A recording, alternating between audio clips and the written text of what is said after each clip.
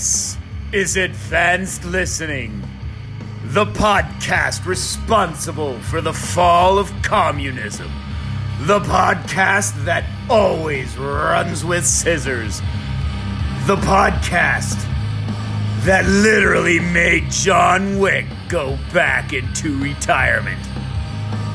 With your hosts, Nooch and Orion.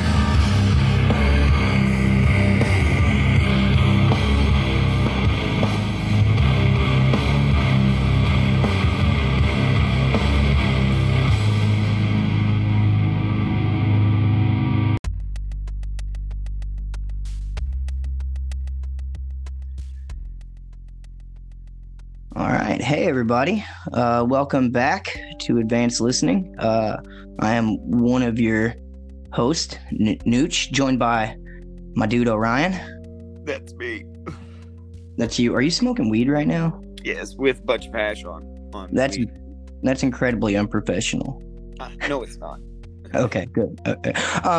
If you're new to the podcast, welcome. And if you're not, whatever, welcome. Follow us on Twitter. If you're not new, then you're probably one of the unwashed minions. No, we're not doing that. We're not. Yes, we are. Follow us on Twitter at Advanced Pod, and then you could also Advanced email. Listening Pod. Is it? Yeah, it's Advanced Listening Pod. Oh, okay, that one. I don't know our Twitter address. It's somewhere on there. Just type in Advanced Listening, and you'll find it. Or you can email us at Advanced Listening Pod at Yahoo. .com. Expedia. That was a good Expedia. You think we can get them to sponsor us? No. Oh, okay. We smoke too much weed. So I've got a topic that I think you're gonna like today. Yeah? Yeah, the Deftones. I like the Deftones. Okay. So full disclosure, I've been trying to prepare for this episode, right? So the last couple days, I've just really been drilling some Deftones into my head, and I think you and I might be more on opposite sides of this than ever. Okay. Well, I know you have, let's just say, issues with Chino. I do. You want to lay those out real quick before we dig into the catalog? Yes, and I'm also going to openly admit something that I've never admitted out loud before about the Deftones. They're sexy. So, well, yeah. I've never been that big of a Deftones fan, okay? And really the reason why, mostly, there's a couple things. One of them is stupid, and it's my own thing, and it doesn't make any sense. But one of my exes from a long time ago, we were together for a long time, dude. She was so fucking religious about the Deftones that I just grew to hate them. I really did.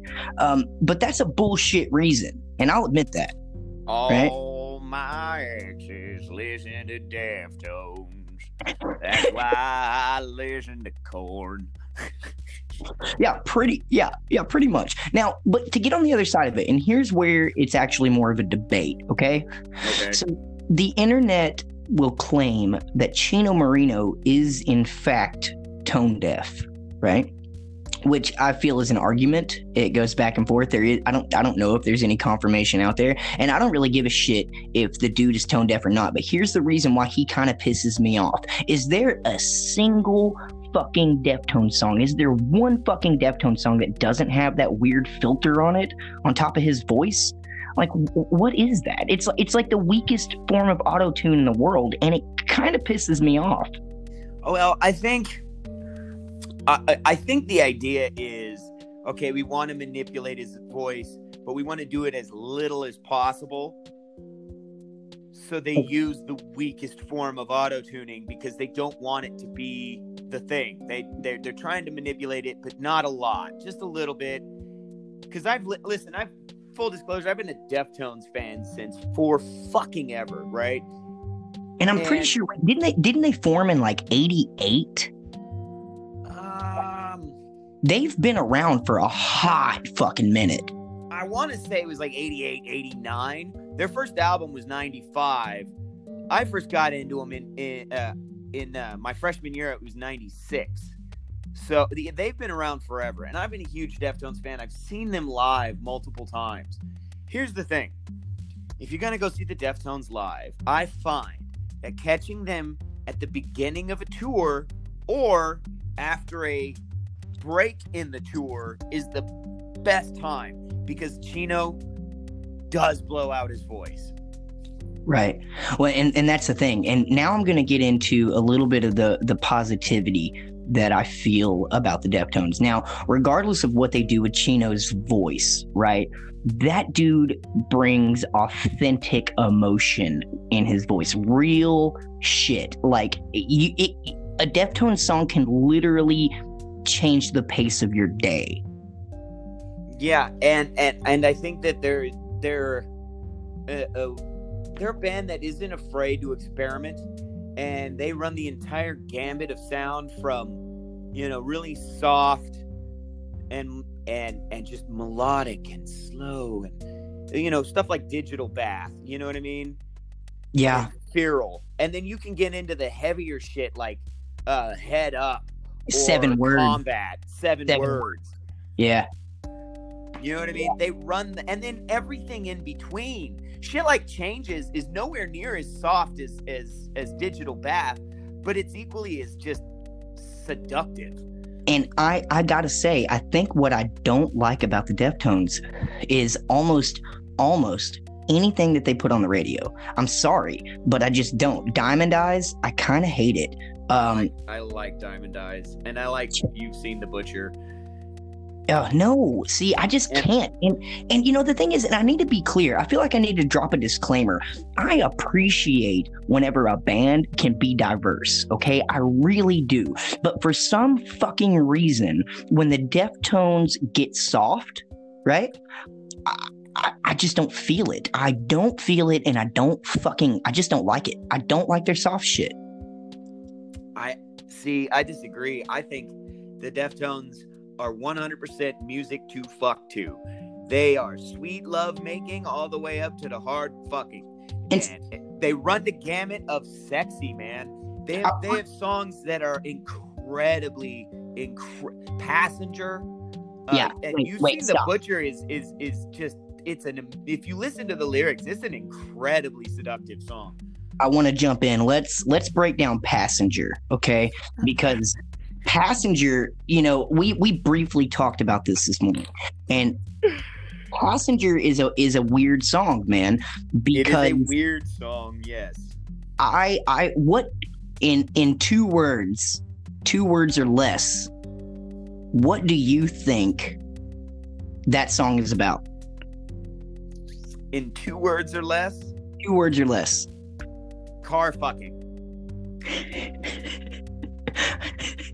I think I would have gone with gay sex, but yeah, I think. Either way, gay sex in a car. Okay, wait. So if you guys have never heard, it's not even about gay sex. What it is it's about 2 straight men engaging in gay sex. And even if you wanted to go more broad than that, you could even say that it's about 2 people in an awkward, passionate situation. And I need to say right now, if any of the listeners of this podcast are not familiar with Passenger by the Deftones featuring Maynard James Keenan from Tool, if you haven't heard it, you need to stop this fucking podcast right now, go listen to that song, and then come back, because it will make the rest of this conversation it would make more sense. So while we were talking about it, you pointed something out to me that I got to give you credit for. I'm going to bring it up, but I need to say that you are the one that originally said this.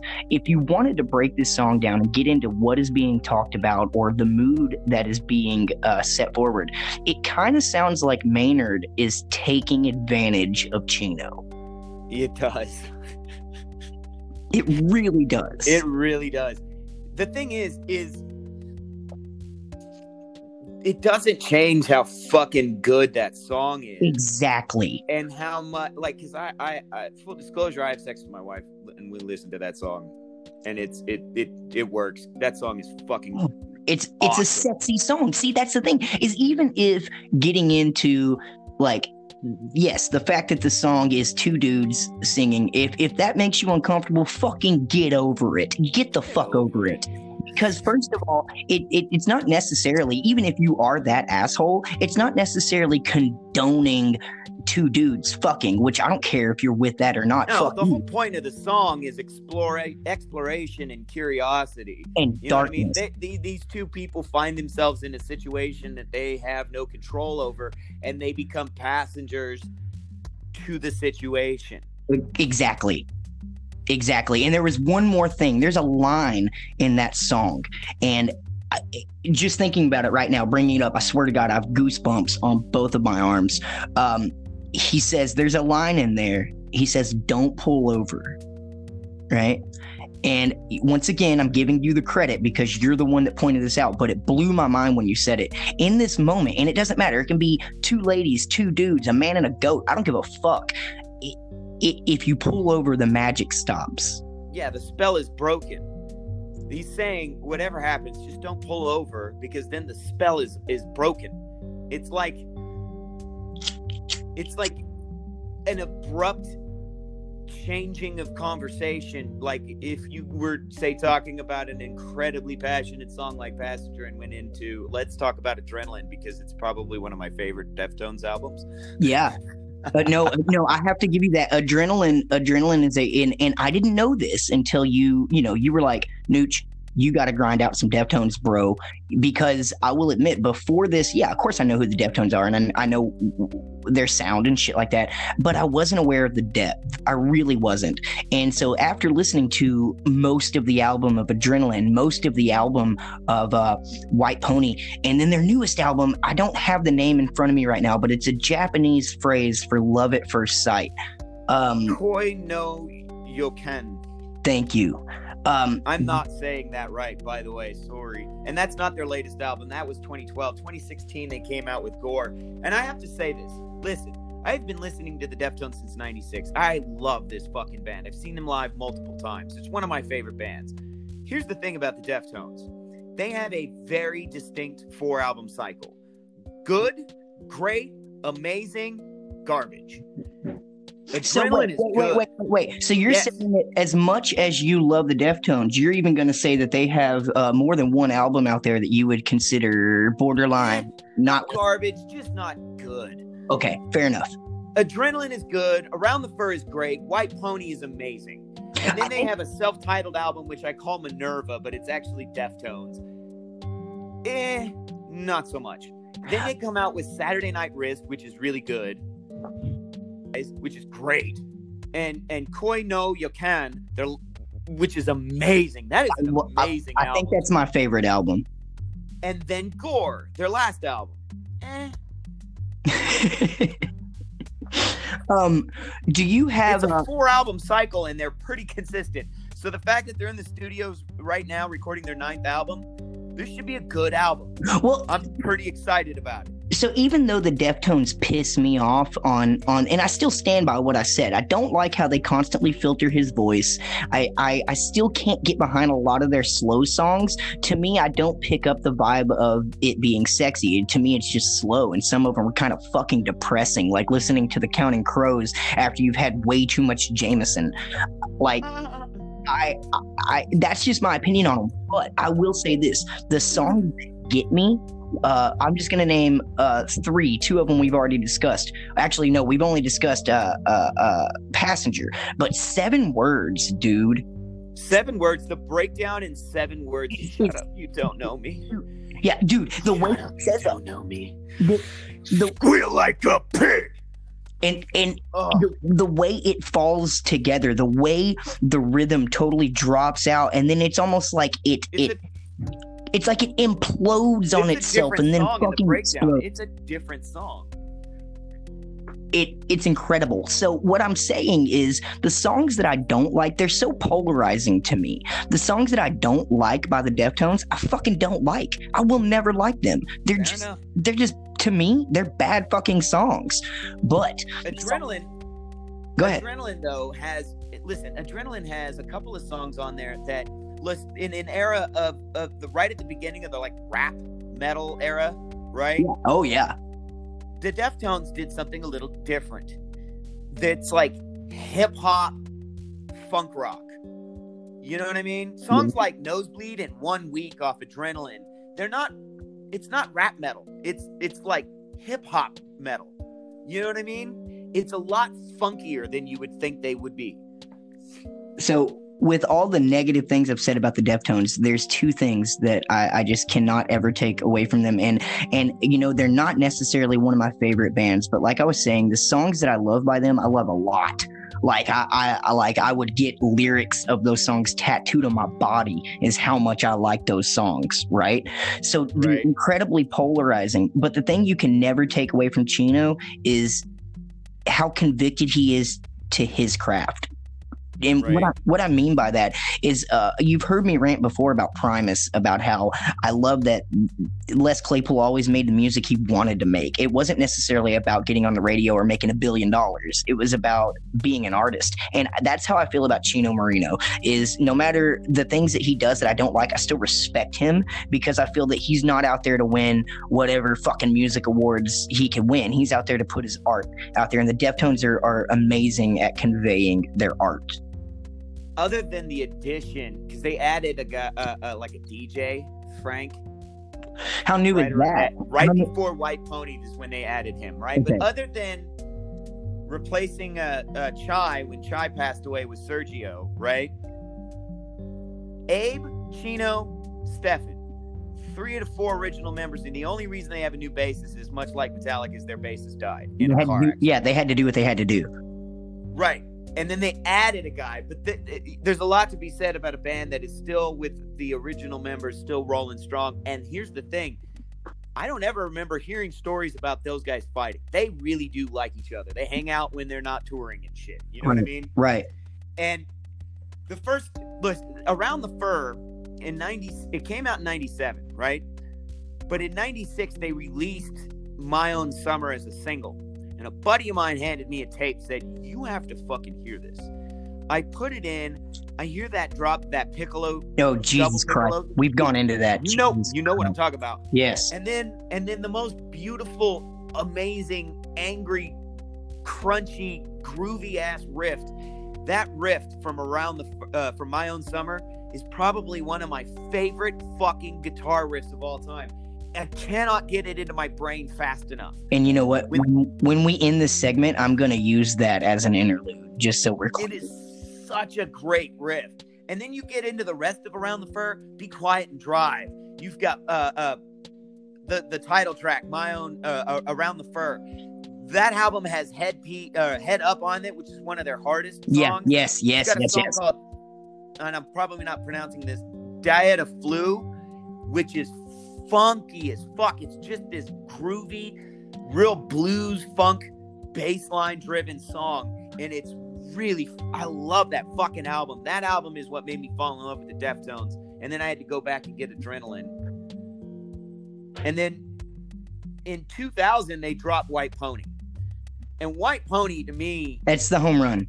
It's one of the greatest albums of the 90s, even though it came out in 2000. It's a grand slam. It is unreal top to bottom. Yeah, full album. You got Digital Bath, Elite, RX Queen, Teenager, Knife Party, Passenger, Changes, Pink Cell Phone, Back to School, the hidden track. Oh yeah, Back to School.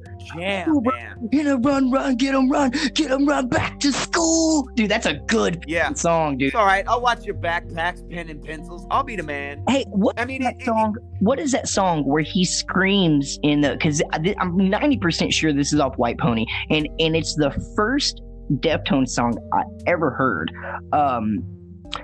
He's screaming it so loud, but he's saying, when you're ripe, you'll bleed out of control. You'll bleed out of control. What fucking song is that? When you're ripe, you'll bleed out of control. You'll bleed. Oh, yeah. That is on White Pony. God damn it. Is that Knife Party or is that Korea? I think it's Knife. No, it's neither one of those. What is that? Is it RX Queen? Nope, it's definitely not RX, because I was listening to no. What is that? We're gonna have to dig into that, and it might be Elite. That song, that was the first Deftones song, and I was like, oh my God, who is this band? I'm in love with this band, right? But then, like I said, as much as I appreciate diversity in a band, and I'm not saying I don't appreciate their diversity, it's just when they go soft, it's a miss for me. And Changes is a great song. Yes, I'm not saying it's not a good song, but for me, it was drilled into my brain so hard that I reject it. In every sense of a being. I hate that fucking song. Right. Now, their next album, there's the self-titled album. Maybe it's just me, and when it came out right as I was deploying to Baghdad. So I might have negative associations. Right. I mean, I get that. Being said, I don't like that album. But Saturday Night Wrist, which comes out in 2006, Saturday Night Wrist is a really good album, and it feels more like Adrenaline than any of their other albums do. And pause. We've even discussed how weird of a time it was for hard rock and metal in 2005, 2006. It was a really weird time. So for you to have any of your old school bands that you were listening to in the late 90s to remain consistent through that time, you should be grateful. You know, you get there's things about Saturday Night Wrist that are really weird. There's a song called It's Up, Down, Down, Left, Right, A, B, Select, Start. Okay. That is the name of the song, and it is this weird instrumental. It's really experimental. There is a song called Combat on that album, which is really fucking heavy, really good. But my favorite song on that, Hole in the Earth, also the first song on the album, really fucking solid. That's a good song. But there's this song, it's track 3 on the album. It's called Beware, right? I'm aware. Yeah. Oh, fuck yeah. Beware is another one of these songs that has a drop that makes you just happy as fucking clams. I mean, giddy as all hell. The first time I heard this song live, they teased the fuck out of me because I'm just sitting here the whole time waiting for the goddamn drop, right? And right before the drop, they redid the chorus the second time. And I was like, what are you doing? What are you doing? You know what I mean? They pushed back the drop. And I'm like, no. What are you doing, you assholes? Give me my fucking crack, you sons of bitches. And then when they finally hit the drop, they extended it. So instead of 16 bars, it was fucking 32 bars. It just stop playing. It was fucking amazing. All right. Dude, do you know what I think we've done today? What? I think we've helped our listeners maybe advance their listening.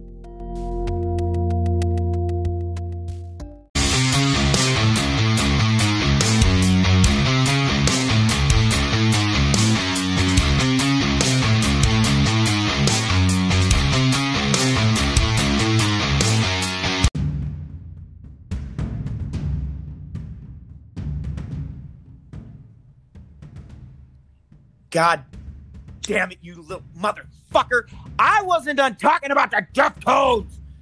These peasants need to fucking know. How do the pedestrians gonna know if I don't explain it to them?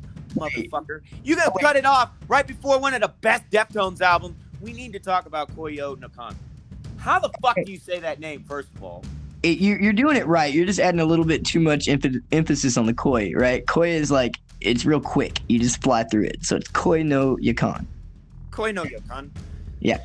You just kind of you cut out the syllables. You just kind of flow through it.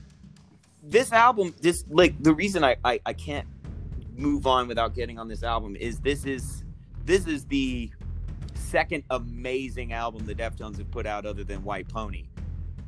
And it is amazing. Songs like Romantic Dreams and Rosemary are just beautiful. I have to say, as a whole, it is one of my favorite albums. I think it lacks a little bit of that old school garage hate that they used to have, but I feel like it's without them changing at their core who they are, we're seeing a more mature band. Oh, right? Yeah. Rosemary is such a cinematic song that in my head, whenever that song is playing, and it's been like this since that album has come out, like I see a movie it's going on inside my head of this epic struggle between the poor kids and the rich kids. and they're all lacing up to play hockey, and that song. I don't know why hockey, but it's very much the Bad News Bears, bad side of town kids versus the rich kids who have all the advantages. And it's this, off the books grudge match off on the side. What's that one movie? Airborne. Kind of like that, but much more aggressive. And I just see this hockey game between these kids playing out in this dynamic of the haves and the have-nots playing out during this song. I don't know why. It's just been like that for me for a long time. I have to say that just is a credit to the Deftones for painting such a vivid picture. And this album actually has, I want to say, my favorite Deftones song ever. And for a long time, I think 7 Words has probably been my favorite Deftones song. But on this album, there's a song called Tempest. Oh, yeah. That's a beautiful song, too.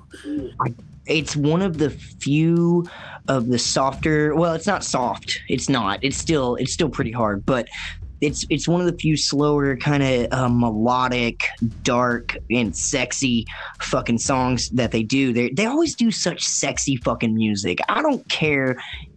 They're sexy. They're fucking sexy. They are. They're an incredibly seductive and sultry band.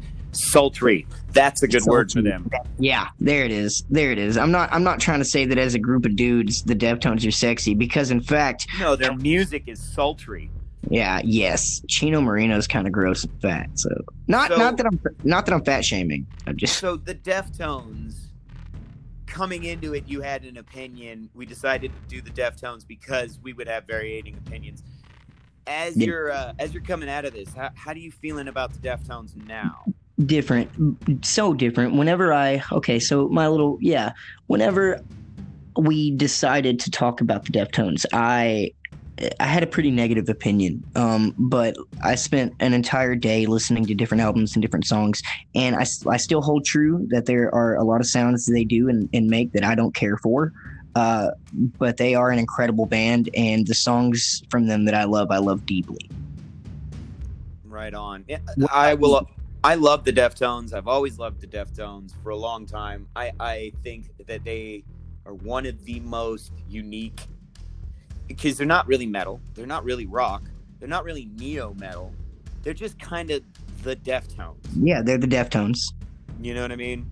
Yeah, man. Hey, let me ask you something, and this is a perfect way to jump onto our next topic. Do you think the Deftones would be the Deftones if they replaced the lead singer? No.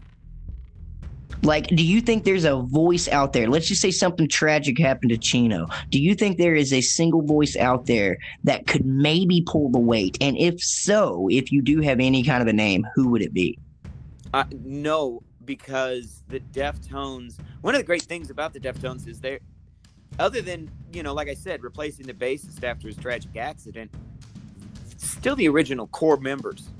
And right. Chino is as much a part of the Deftones as Stefan's fucking guitar riffs are. You know what right. I mean? I don't like replacing the singer of any band. Such a difficult thing. And there's a couple that really stand out for me as being horrific, but the one that always pissed me off was replacing Lane Staley in Alice in Chains. And I won't even say the goddamn name of the guy they replaced him with. But it's not Alice in Chains. Look, if the other members of Alice in Chains wanted to, say, change the name of the band and call themselves Brunhilde in Shackles, you know what I mean? That's not bad. Then fair enough, man. Even if you guys play Alice in Chains songs live, I don't care. But you're not fucking Alice in Chains. All right. Yeah, no, and I actually I disagree with you. Now, I don't disagree with you about your justifying statement, but the way you feel about Alice in Chains and that guy that came in, I don't actually know his name, nor do I give a shit. But they released a song not too long ago. It's a few years ago. Fuck, it's 4 or 5 years ago. I liked it. I can't remember any of the words because he did his best to like Eddie Vedder, which is basically like hear my old exactly.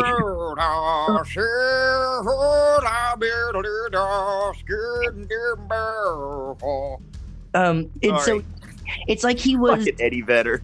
It's almost a fucking Eddie Vedder. It's just Eddie Vedder, somebody you just love and hate at the same time, right? Like so many other people have tried to be Eddie Vedder. I'm looking at Dude, you. You have no idea how much I'm fighting doing Eddie Vedder impersonations right now. I mean, we can do it for a minute. No, we can't because I won't stop. Don't stop. Okay, don't do it. Do you want to get one just to get it out of your system? Do you want to do one? No, because then you won't stop.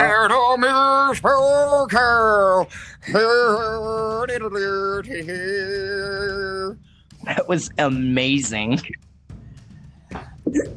Yeah, you're not a boy, hate a holler little fuck.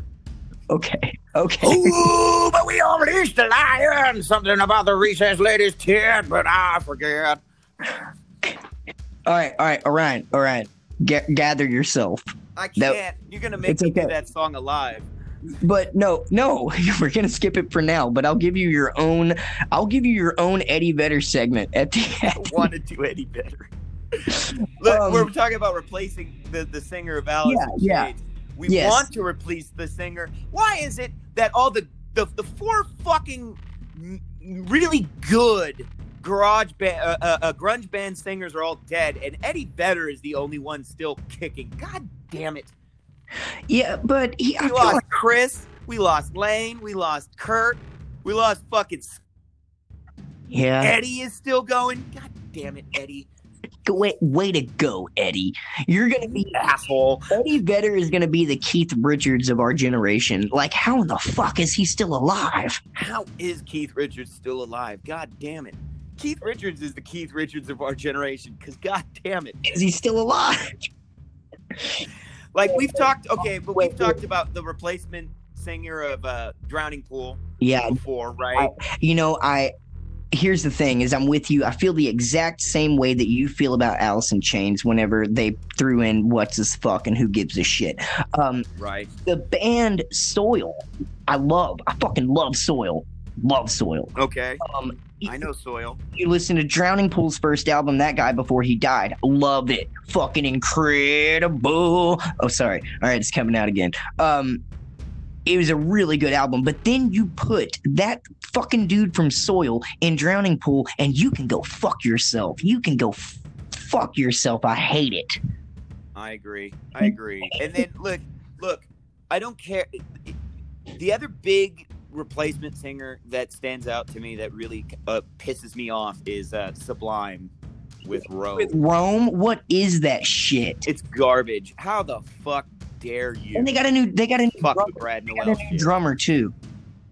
Yeah, then it's not Sublime. Just call yourself another name, man. I'd be more inclined to listen to your shit if you called yourself something. If you called yourself Rome, and then play Sublime songs live. Because and because you have the members, and that can even be a selling point. Like, the remaining members of Sublime have gotten together with this dude Rome, and it's a pretty cool fucking band. And honestly, I like the name Rome. Like, it could have just been Rome, and I would have been. It could have just been Rome, and I'd have been on board. I would have been on board. But I heard that album, and it made me sick. I shit you not. Disgusting.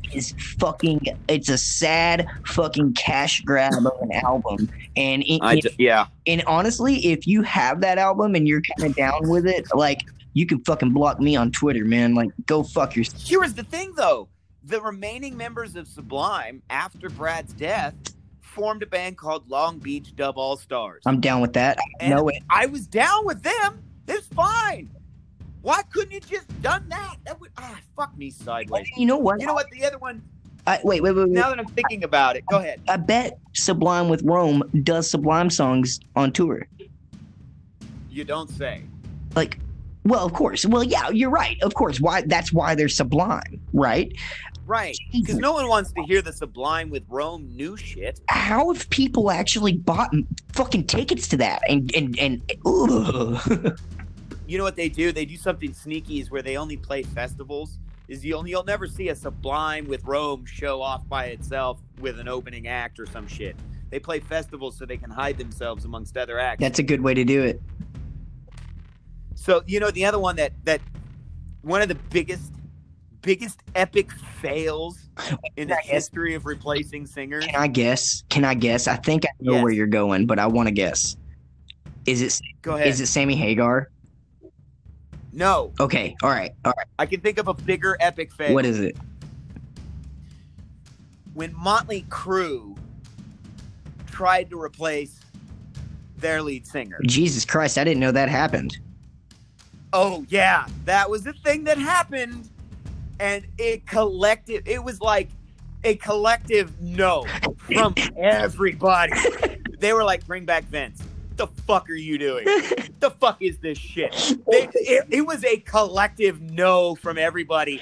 And, Nikki and fucking Mick and Tommy were like, maybe we should bring back Vince. Like, immediately it went away. But they tried to do it. No, I did not know that happened. That's news to me, but it's hilarious. They put out an album. They tried to do it. Motley Crue will not play shit off that album, by the way. Who do we know? It had to have Doesn't been, matter. Wait, hey, I got a good one for you though. How about this? And this just popped into my head. Here we go. This is legit off the dome. You ready? Ready. Journey. Oh, how do you replace? Have you not heard that, dude? Have you heard this fucking new guy? Yeah.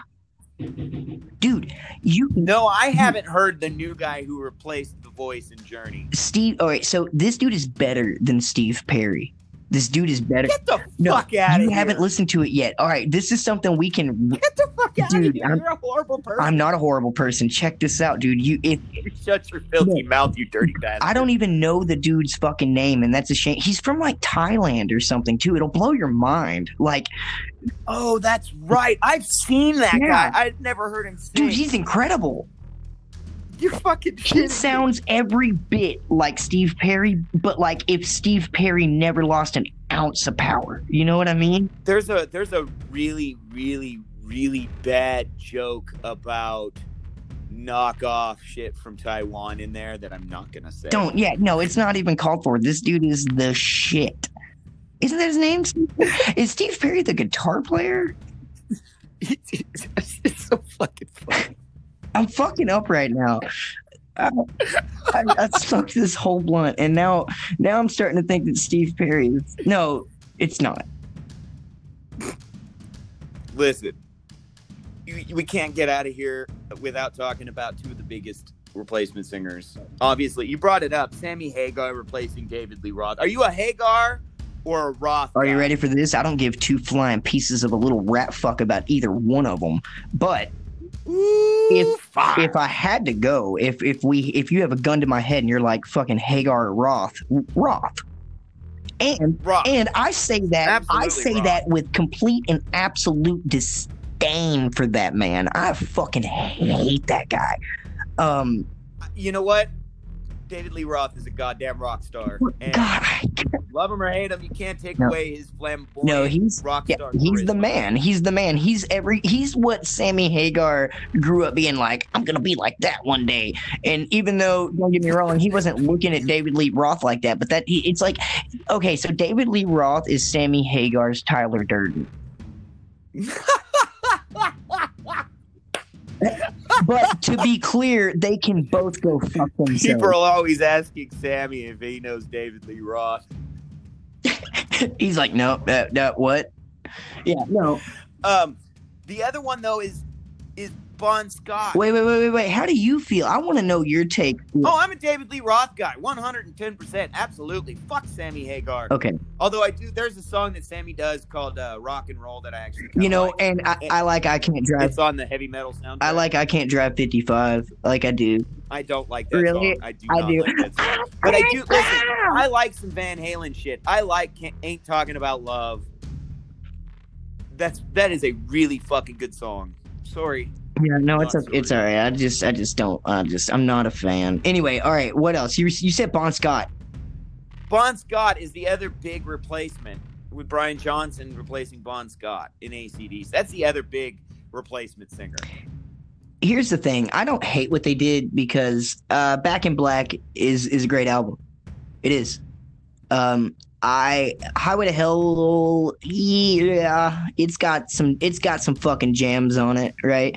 But after that, I feel like they turned into this sad, washed up version of themselves, and I feel like that wouldn't have happened if Bon Scott was alive.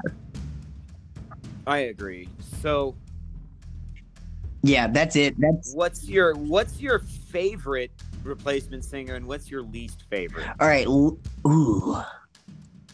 I'm not prepared for that. Yeah, so favorite replacement singer would have to go ahead and be that fucking guy from Thailand or Korea or wherever the fuck he's from with Journey, because until you listen to that, it makes you want to start listening to Journey again. It's really good. Least favorite. I think Brian Johnson might be my favorite replacement singer. Yeah. Okay. All right. Who's your least favorite? The fuck that replaced Lane Staley. You fuck. Fuck you. You fucking fuck. Fucking fuck you. Fuck you. All right, man. I'll put you down in a hole. I was.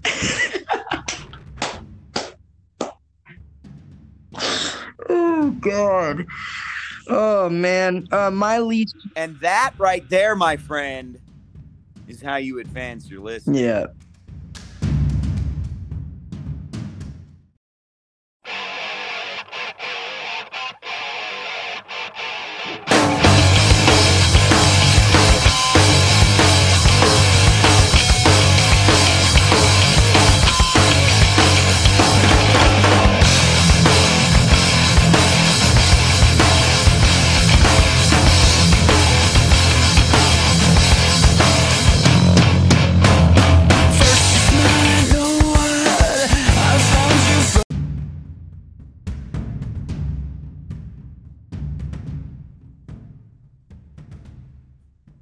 You know what's funny, Orion? You son of a bitch. Huh. What'd I do? It fucking, like, is a perfect ending to a perfect segment, right? But, like, right as soon as you ended, I realized something that I really fucking wanted to say. And so now I know how you feel, right? Now I know what now I know what I did, right? And revenge. I know, right? It's what a great way to throw a middle finger at me. Like, I get it. I fucking get it. No, but I just wanted to say, as far as replacement singers, my least favorite, you would think that I would go Drowning Pool, right? And while it is disgusting to me, it's not my least favorite. My least favorite has got to be something that we've mentioned a couple times, and that would be Zero for Static X. And the main reason is because I feel like it was a genuine thought process, right? Like, they actually fucking thought about it. I don't think it's a shameless cash grab. I think that they actually considered this and put effort and thought into it, and then they fucking put this guy in there, and it makes me sad. It's like the biggest fucking massive failure I could expect out of this band, and I really hope they don't plan on touring really with this guy, because I hate it. Anyway, yeah. I wanted to spit that out because it pissed me off. So yeah, I get what you're saying. It's a total womp. Right. And like I said, I would almost have more respect for it if... Now, let me ask you something, though. Wait, real quick.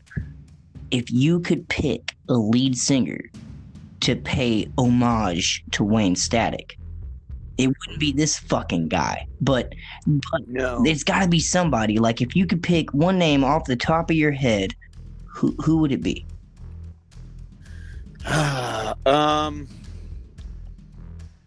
Somebody who could hit that kind of scream and have the vocal range and still be able to get down low enough to get the bass part of it. It's a guy you may not heard of. His name is Levi. He's the lead singer of a band called Miss May I. I'm familiar. I think he could pull it off. Yeah, okay. That's fair. I've got two that came to mind, and I don't know if you'll like this or hate this. The first one I feel you'll agree with, but the second one you might not feel so strongly about.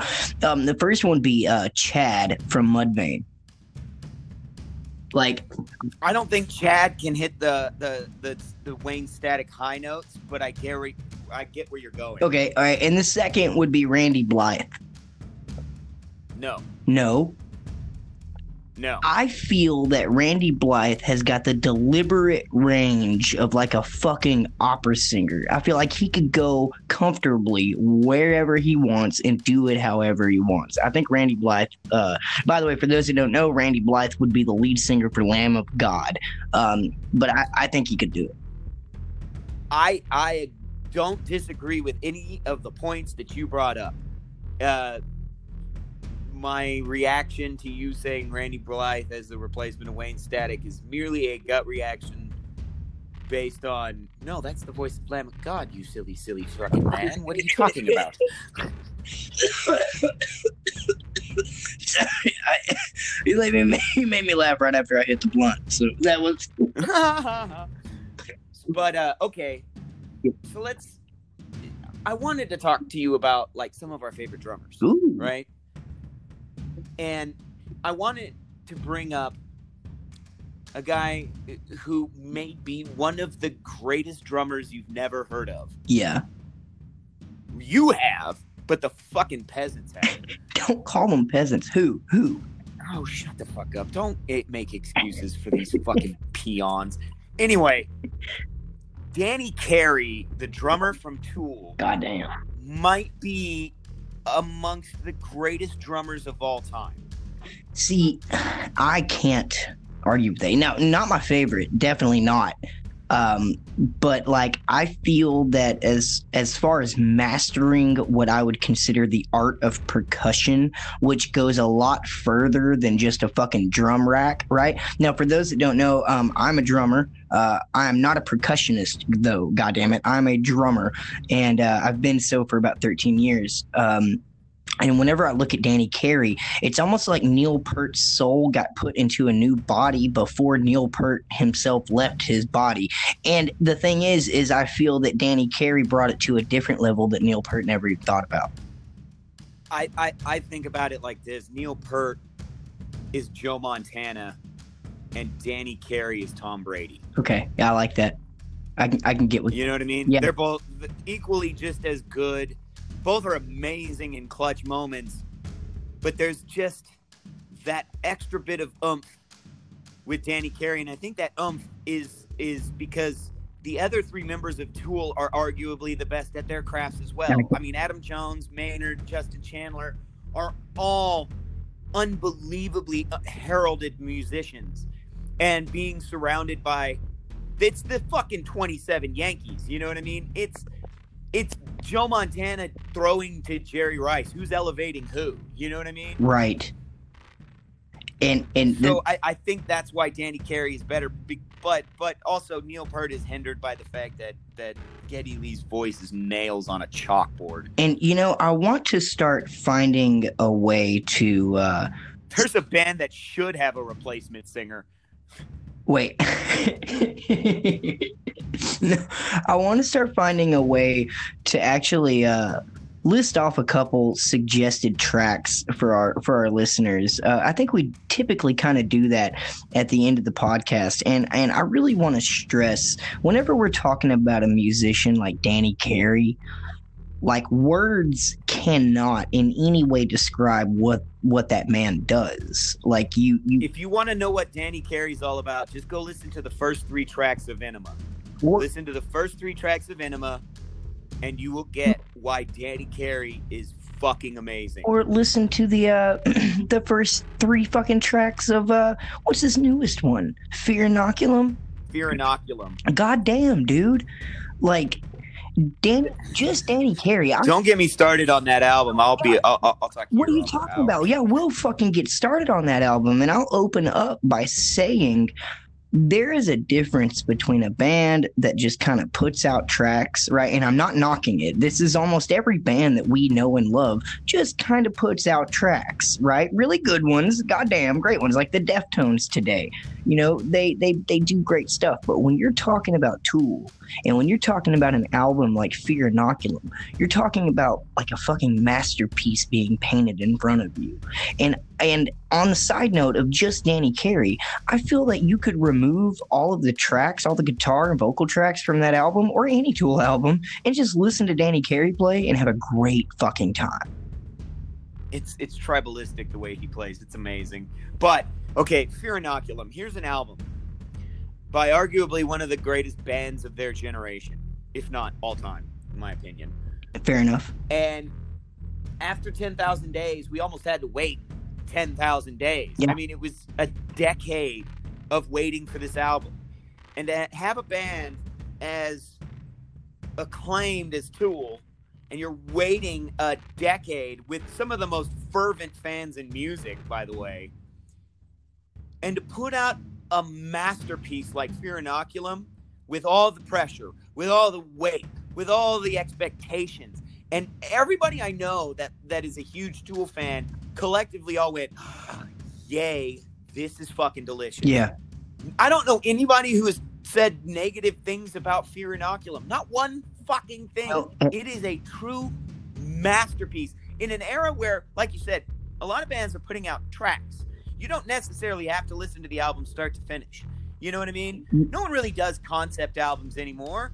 You can put all your fucking favorite bands on shuffle, repeat, and have fun. You know, But with a band like Tool, with an album like Fear Inoculum, that is an album in the strictest sense of the word. It is hypnotic. It takes you on a journey. It is jarring and soothing at the same fucking time. and you know what? It is Hey, Ryan, it is what's a great? work of art that must be heard from start to finish in its entirety. We could literally do and actually I would like to here's an outlook to the future. We're going to do an episode of Advanced Listening where we break down every fucking track, and if I don't give a shit if you're a Tool fan or not, everything that Orion, everything that you just said is fucking dead on. There's a difference between tracks and something like this, and it is deserving of the highest fucking praise. Yes, Tool fans waited, I think it was over 10 years, wasn't it? It was over 10 years. It was 2005 to 2019. Okay, so there you go. What is that, 14 years? Something like that? 14 years. And in my... And I had a weird thought. One day, just percolating in my head. Yeah. It took 14 years to make this album. Masterpiece. Masterpiece. Right? But if you're Tool, and you want to fuck with your audience, because they do like to fuck with their audience, Of course. you take 14 years and you record 2 albums. And then you drop the second one out of the fucking blue when you're not expecting a new Tool album. Now, and wait. they're just like, here's my big Tool dick, motherfuckers. And Suck on this. do you... And you know what would be even more Tool-like? What? If the second album is even better. Ugh. But dude, That would be such the most Tool thing to do, man. do you think that? See, I'm getting off track. I do want to ask you this one question before we get too far into Tool, which we will do an episode on. We need to do an entire episode Yeah, on Tool. absolutely. Do you think that with this album, with this beautiful, and I'm sorry, that's a great way to describe it, with this beautiful and as gut wrenching as this album is, do you think that Tool has do you think they've capped? Do you think they've peaked? No. No? And I'll tell you why. Because they're one of the few bands where every single album is better than the last. Every single one. I'll give Every single time. Enema is a masterpiece. Lateralis is better. Lateralis is amazing. Lateralis is amazing. 10,000 Days is fucking better. And all of them pale to Fear Inoculum. Okay. What does that tell you? This is not a band that goes and reverts.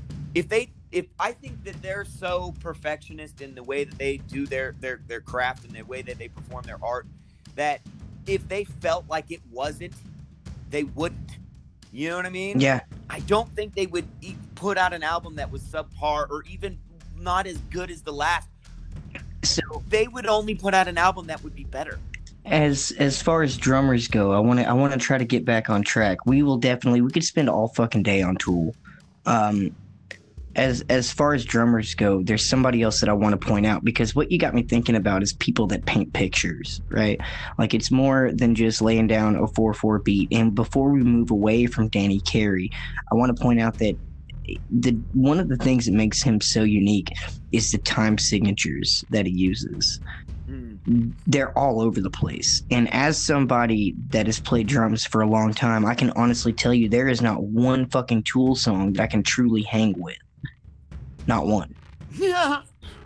And that's all the way back. I don't doubt it. That's all the way back to the first album before Danny Carey went totally fucking psycho. Whenever he was still kind of a normal drummer, you know. I still, there's not a single Tool song that I can comfortably play because it's just that much. There's that many changes, and you as a drummer, their pace change is unreal. Like the way that they adjust tone. It's not just that they're changing the pace of the song; they're changing the entire time signature and moving into a different measure. Yeah. It's for somebody who has struggled for years to become a better drummer. Danny Carey is somebody that will dwarf you and humble you. And if you ever want to listen to somebody that'll just blow your tits off, listen to any Tool album, any one of them. I recommend Fear Inoculum, but any Tool album. I don't. Listen, if you want to take the ride, you start at Opiate and work your way up. Opiate, Undertow, Enema, Lateralis, 10,000 Days. Then you finish with Fear Inoculum. Can I tell you that emotionally, Undertow is a really hard album to listen to? Yeah, it's their angry album. It is very angry. Enema is their experimental album. Lateralis is their morose and lamenting album. Wait. Have you listened to a band? Have you ever heard of a band called the Dresden Dolls? I've heard of them, but I can't say that I know their material enough to say that I know them. It's killing me right now. The lady's name is Amy Palmer, right? And she does like solo album shit and stuff like that. But it's really just her and this drummer, okay? The drummer is somebody, God damn it, his name escapes me right now and it's killing me. But this is a dude that if you've never seen live, like we're talking about people that paint pictures, right? Every strike this dude makes is intentional and meaningful and emotional, and like it's just weird whenever you can physically see somebody put their passion into their instrument. And by the way, it translates in the fucking sound. It does. Okay, here's a drummer that doesn't necessarily paint a picture, but he is a force on the drums in the way that like a tsunami is just something you got to get the fuck out of the way of. You know what I mean? Dude. Frederick Anderson, the longtime Amon Amarth drummer, who recently retired, but he's still one of my favorite drummers. He is just so forceful in the way he plays. There's no other way to describe it. It's pure power. Get the fuck out of the way because you're going to get run the fuck over by the force of these drums. And you know, coupled with the dual guitar dominance that is the Amon Amarth, he is really someone who stands out in a genre where you don't really think of the drummers as being very different. I think a lot of people hear a lot of that double bass drum speed metal, and they think all the drummers are basically the same. And he really does stand out, and he's forceful amongst forceful drummers. Do you know who I was thinking of the entire time you were talking about Amon Amarth and the drums? What's his name again? What was it? Frederick Anderson. Do you know who I was thinking about the entire time you were talking about that? Who? Vinnie Paul. Oh, okay. Yeah. And there's another guy that's just a force. It's like he is the fucking sledgehammer and the drums are the crumbling wall. You know what I mean? Like he plays heavier. He played heavier than almost anybody. Vinnie Paul was a... And the thing is it's not that... Don't get me wrong. He can get intricate. The man has got a lot of talent, but he kept that shit simple. And each one of his strikes was like a punch in the face and a kick in the nuts. Like, it was... And if you ever watch his videos, you'll notice that he plays with tipless sticks, which basically means that they're blunt objects on both sides. Okay, so like no, he no, is a sledgehammer. he is, dude. No nylon tips, no fucking fancy Japanese oak. That dude played with tree trunks, goddamn it. And it sounds like it. It translates in the music. You can hear his hostility. You know what I mean? And there's a thing he did. I will consider him a bit of an innovator. I don't give a fuck if he came up with this or not. I think it's in the video for Domination. Okay. But in his inverted china, and for those that don't know, an inverted china is it looks like a bowl. Okay, it's a symbol. It's a crash symbol, and it looks like a bowl, and it makes a fucking trash can lid sound. It sounds like garbage, but it's mandatory in a band like Pantera, right? But it was like the bowl was filled with some kind of flammable liquid. Like I'm imagining maybe rubbing alcohol or something like that, right? And every time he would hit it, it would launch a fireball in the air. Now, people, we're talking about a music video shot in like 1994, maybe 96, okay? They didn't have the special effect capabilities to pretend to throw a fireball in the air. That is Vinnie Paul launching fireballs in the air. So, like, go fuck yourself. That dude is a Mack truck of drummers. There are two more drummers that I want to bring up real quick. Dave McClain, the longtime drummer of Machine Head, who just recently left the band. He is a Swiss Army knife drummer. He is so versatile. He can play light and fast. He can play heavy and heavier. You know what I mean? He's got tremendous fills. He's got really good versatility. As far as like versatile drummers go, you really could put him in most situations and he would succeed. Right. The other drummer I want to bring up is a guy, Jared Dyson, the drummer of Miss May I. Yeah. That dude is fast as fuck. And Joey Jordison is fast, right? This guy is fucking fast. He plays tremendous offbeat counts that seem like a pair of metronomes that are off, but every now and again they come into center with each other. He'll play two beats simultaneously that are slightly off from each other with his kicks and his toms, and then bring them together, and it's a beautiful thing when they can join. Yeah, that syncopation is one of the coolest fucking tricks and that I've never really, I don't know, man, that's incredible. And wait, there's a couple I want to bring up. And by the way, anyone listening to this episode is waiting for us to talk about Joey Jordison. All right. And the only reason I'm not going to get that far into that is because I've already dropped my opinion on Joey in past episodes. And Joey is the Michael Jordan of drummers. Yeah. Any discussion of drummers. Joey needs his own discussion because he's next level. And I've said it multiple times, and this is the quick take, and I'm going to move on. I've said it multiple times. Joey Jordison is one of the only drummers that I know that treats a drum line like a guitar riff. It's unique, it's individual, it's not just kick, snare, blip, blip, blip, blip, time change. Like, that dude is trying to tell you something with each one of his licks. So Joey is a god. I'm not discrediting him. It's just kind of obvious. Yeah, we're talking about mortal men. Danny Carey's a demigod.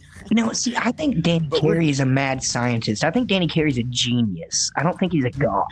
An evil genius. He is an evil genius. Oh, okay, but there's another one that I want to bring up, and it's weird because we've been talking about Static X, and and once again, it's another drummer's name who slips my mind, and I'm sad at myself.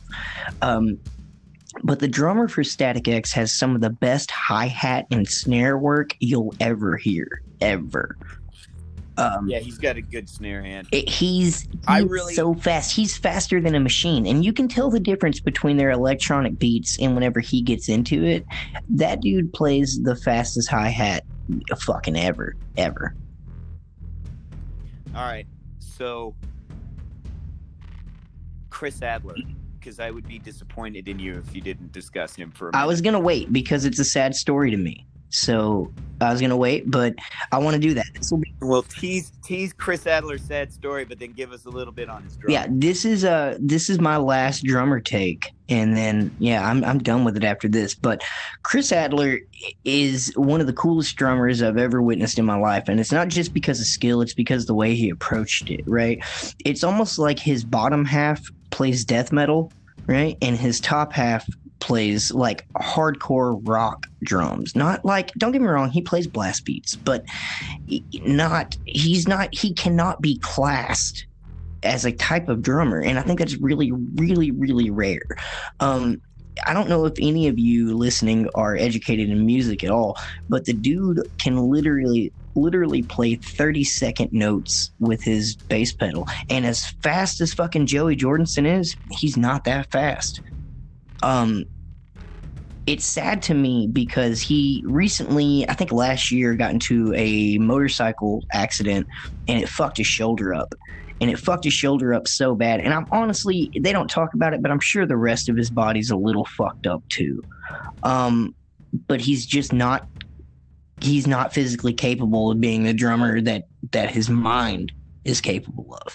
And so for that reason, he's moved on from Lamb of God. He's not currently playing music, and they've adopted a new drummer, which I'm not mad about. I respect him for continuing to go because it was a peaceful parting. Like, he knew he couldn't quite do what he used to do. And it's a super sad story to me. It is literally heartbreaking. But Chris Adler is my favorite drummer of all time. I feel that he is not only a god or a genius, but both. And it's sad to me that his human form has been broken. And if your human form is broken, pray your ears still work. So no matter what you can do, you can still...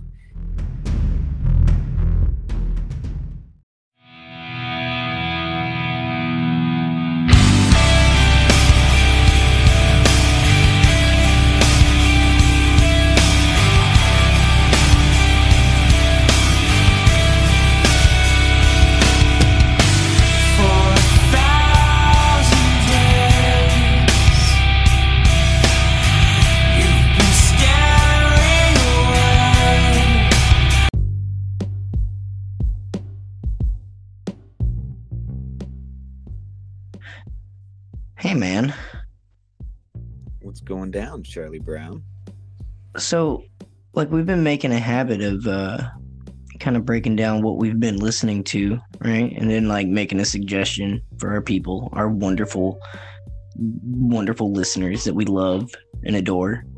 You mean the greasy, stinky, horribly covered in infections and ringworm street dirt urchins that we call listeners? We'll agree to disagree on that one, man. But yeah, so what have you been rocking lately, right? And what is something that you recommend they go out and try to advance their listening with? I have been stuck on a band called Gojira. G-O. It's spelled Gojira. Gojira.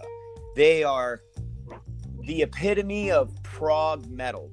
They are weird, man. They got songs like Stranded, which is one of my favorites. Explosia.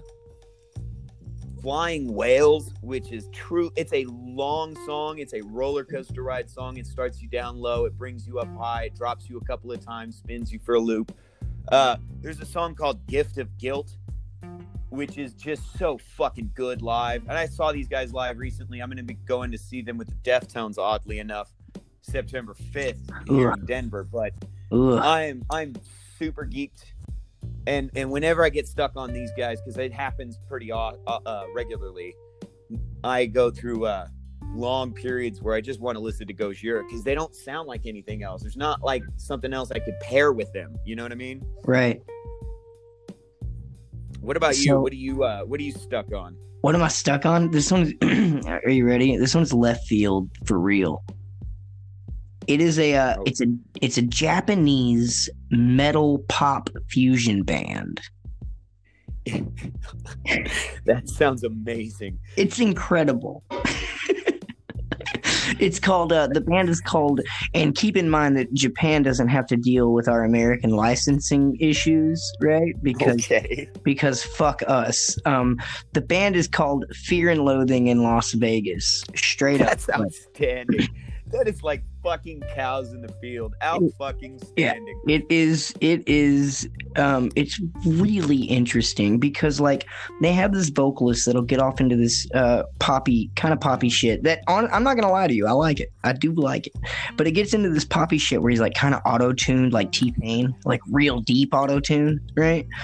And it sounds like this weird like boop boop boop boop boop, club music, right? But then out of nowhere, like old school Korn guitar, right? Like dropped into a tuning that you've never heard, Just like really, really thick drop D, thick, gross, grindy, grungy. This fucking guitar drops in, and it's like dun dun dun dun dun, and then that auto-tune voice is suddenly like one of the most impressive metal voices I've heard in a really long time. And it's impressive how they combined what I would consider Japanese pop with straight up old-fashioned American metal. It is really cool. The band is called Fear and Loathing in Las Vegas. I'm not even going to recommend any tracks because you can just fucking find it. Just find it. And they're almost, that's like their formula though. That's why I'm saying like that's what their sound is.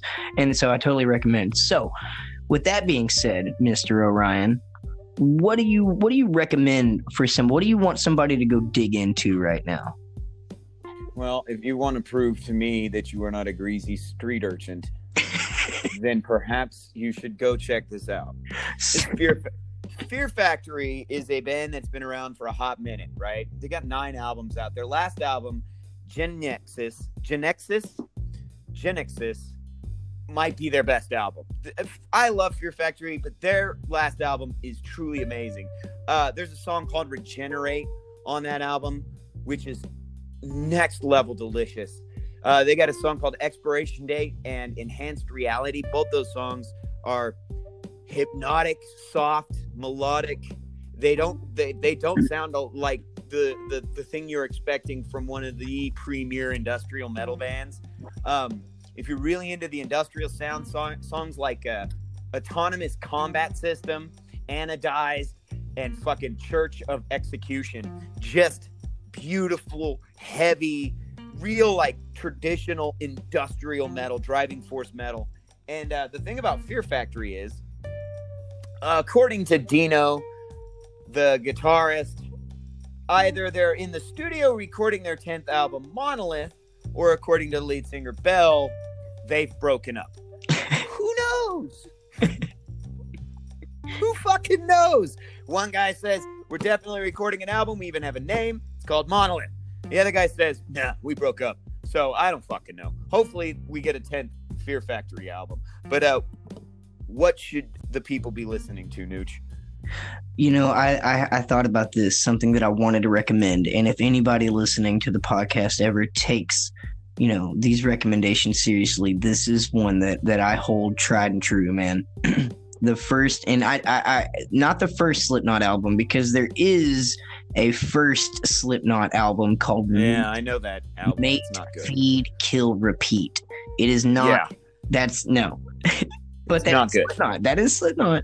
It is Slipknot. It's just Rick. I mean, okay. Anyway, it's Slipknot's self-titled. Technically, it's Slipknot. It is Slipknot's self-titled album, which is their second album. It came out during the pop of what we call new metal, and that's NU metal. And this album, start to finish, is, if you're not into metal, I get it, I do. But if you're familiar with the album, it's time to go back and reboot and do the whole fucking thing. Do the intro, right? The whole thing where Sid is just spinning, the woman repeatedly saying, the whole thing I think is sick. The whole thing I think is sick. And she just keeps spinning it, or he just keeps spinning it over and over and over again. And then it goes into some of the best metal to ever come out of the fucking 90s ever, bar none. Like, and all the way through some of the deep, dark, painful fucking tracks. that album is a work of art, and I don't care if you know, yeah, no. There's songs you've forgotten about. Go fuck yourself, because there were songs I forgot about, like Spit It Out. I totally fucking forgot about Spit It Out. I don't know why, but I did. Until you fucking brought it up. And I also have to stress one more thing. If you're looking into this album, you have to make sure you do not get the edited version. Don't get the edited version. You will end up with. Did you know they made the purity version? You want the purity version. Did you know they made a radio version of Spit It Out? God damn it. Yeah. Here's the thing about that first Slipknot album is I've been going to Slipknot concerts since 99, man. And I've seen them recently. Most bands, maybe you get a song off the first album. Maybe. Especially when they're 6 albums, 7 albums, 8 albums deep. Slipknot, every fucking Slipknot show has minimum 4, mostly 6 songs off that first fucking album. They always play Spit It Out. Because they always end with Surfacing. They will play minimum 4, usually up to 6 songs off that first album. Because at the end of the day, no matter how many albums they drop and no matter how many new fans they get, that shit is their meat and potatoes. And I have to stress to go and listen to it. Go and fucking listen to it. And that's, man, so wrapping up today, how do you feel about, is the Deftones in your top 10 of all time? Oh, yeah. I mean, Stuck on a Deserted Island, I'm taking Around the Fur with me as, the 5 to 10 CDs I can bring. Around the Fur is in that list. Now, and who is your, if you had to put somebody at the top, who's your top drummer? I'm going to say Danny Carey. Yeah. Because I believe Joey Jordison is the greatest drummer of all time, objectively.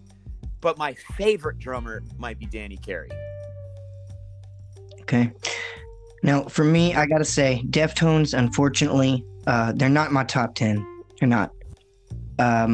If there are songs that I love by them passionately, deeply, and wholeheartedly. But they're just not one of my favorite bands. They're just not. My favorite drummer, Chris Adler. It's a sad story in my feels, but Chris Adler, and then we told you what we guys want you to listen to, and I hope you've enjoyed this episode. Orion, listen, don't tell them to enjoy it. They will enjoy it because this is the best thing they have to listen to, and they're all here to try and advance their listening.